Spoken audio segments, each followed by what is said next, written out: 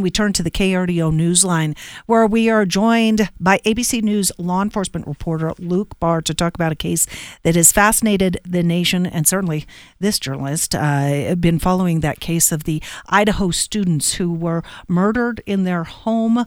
This was in November, and the arrest and the extradition of the prime suspect taking place this week. That prime suspect now in jail in Kootenai County, correct? Me if I'm wrong, Luke.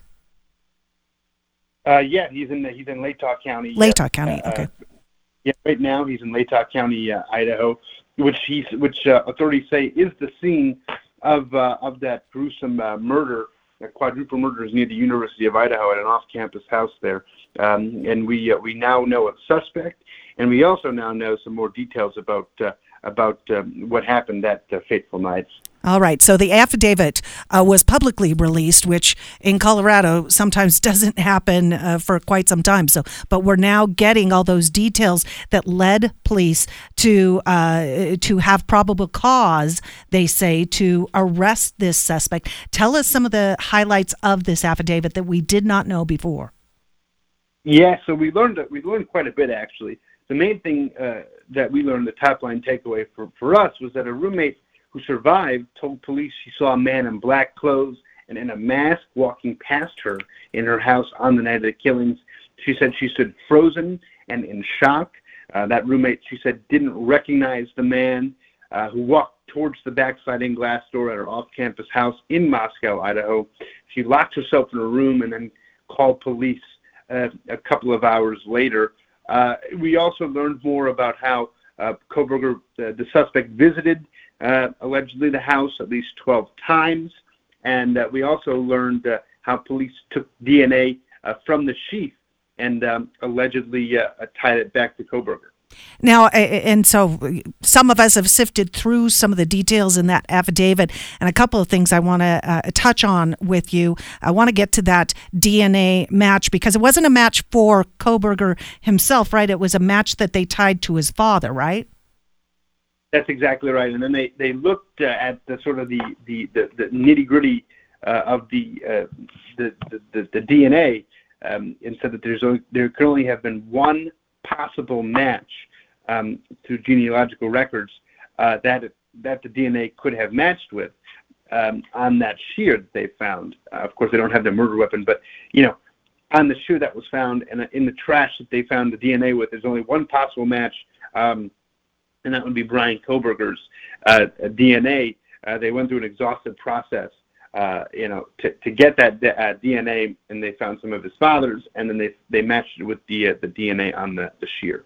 And then this just astounding detail that one of the survivors, one of the roommates, the two that were not harmed in this attack, that we did not know that they had even had any encounters with the suspected killer, but this account that's coming out of one of the girls seeing this person in a mask, dressed in black, coming through the house. I mean, I'm trying to think of the time of day. You're talking about just after 4 a.m. You're talking about it's very dark outside. But why didn't she immediately call the police? I mean, that's not included in there. Yeah, it's not included in there, and the affidavit doesn't really say why. But certainly, if there's a suspected person in your house that you don't know, it raises certain questions. But police right now aren't really tying her to anything suspicious or nefarious. But interestingly enough, I do want to hit on what did happen in that house. According to police, she looked the surviving roommate said she looked out of her bedroom but didn't see anything the first time. What she thought was heard was crying coming from one of the victim's rooms, and then, according to the affidavit, said, quote, she heard a male voice say something to the effect of, "It's okay, I'm going to help you." And the roommate opened the door again, a third time, heard crying, and that's when she then saw that figure that I described earlier in a mask walking towards her. And no alarms raised during this, no yelling or no calling. Someone called 911. No cries for help. Nothing like that. That was at least detailed in this affidavit.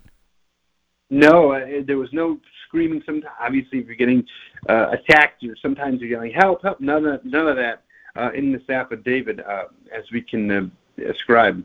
Hey, Luke, I had a question. So, are police required, because I know at some point they're required to turn over all of their evidence that they've collected to the defense, to the opposing side because of voir dire, but are police required to reveal all of their evidence within an affidavit, or just enough to bring about the arrest of someone? They basically have to show probable cause that this is the person that they say it is. They have to outline not all of their evidence, but most of their evidence, sort of about what they found and sort of the general tone of it. Of course, prosecutors don't want to show everything right away. In some cases that I've covered, for example, there's been little detail in the affidavit. There seems to be a lot of detail here, but there could be more, and in fact, there might be more evidence that prosecutors have that sort of really lock in their case. But I do want to note that a case of this magnitude, drawn such national attention, prosecutors want to make sure that they have an ironclad case against Bryan Kohberger, especially with the allegations he's facing. Four murder charges is no joke. So they want to make sure that they have all the evidence, and more could come out. But this is a very strong start. Yeah, certainly.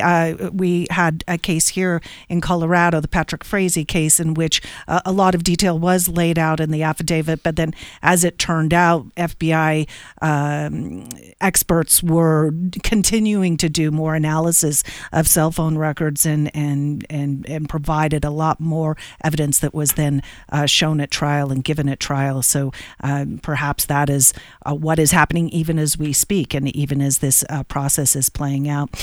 Luke Barr, ABC News law enforcement reporter, with the affidavit on the Kohberger case. Thank you. Thanks. Have a good one.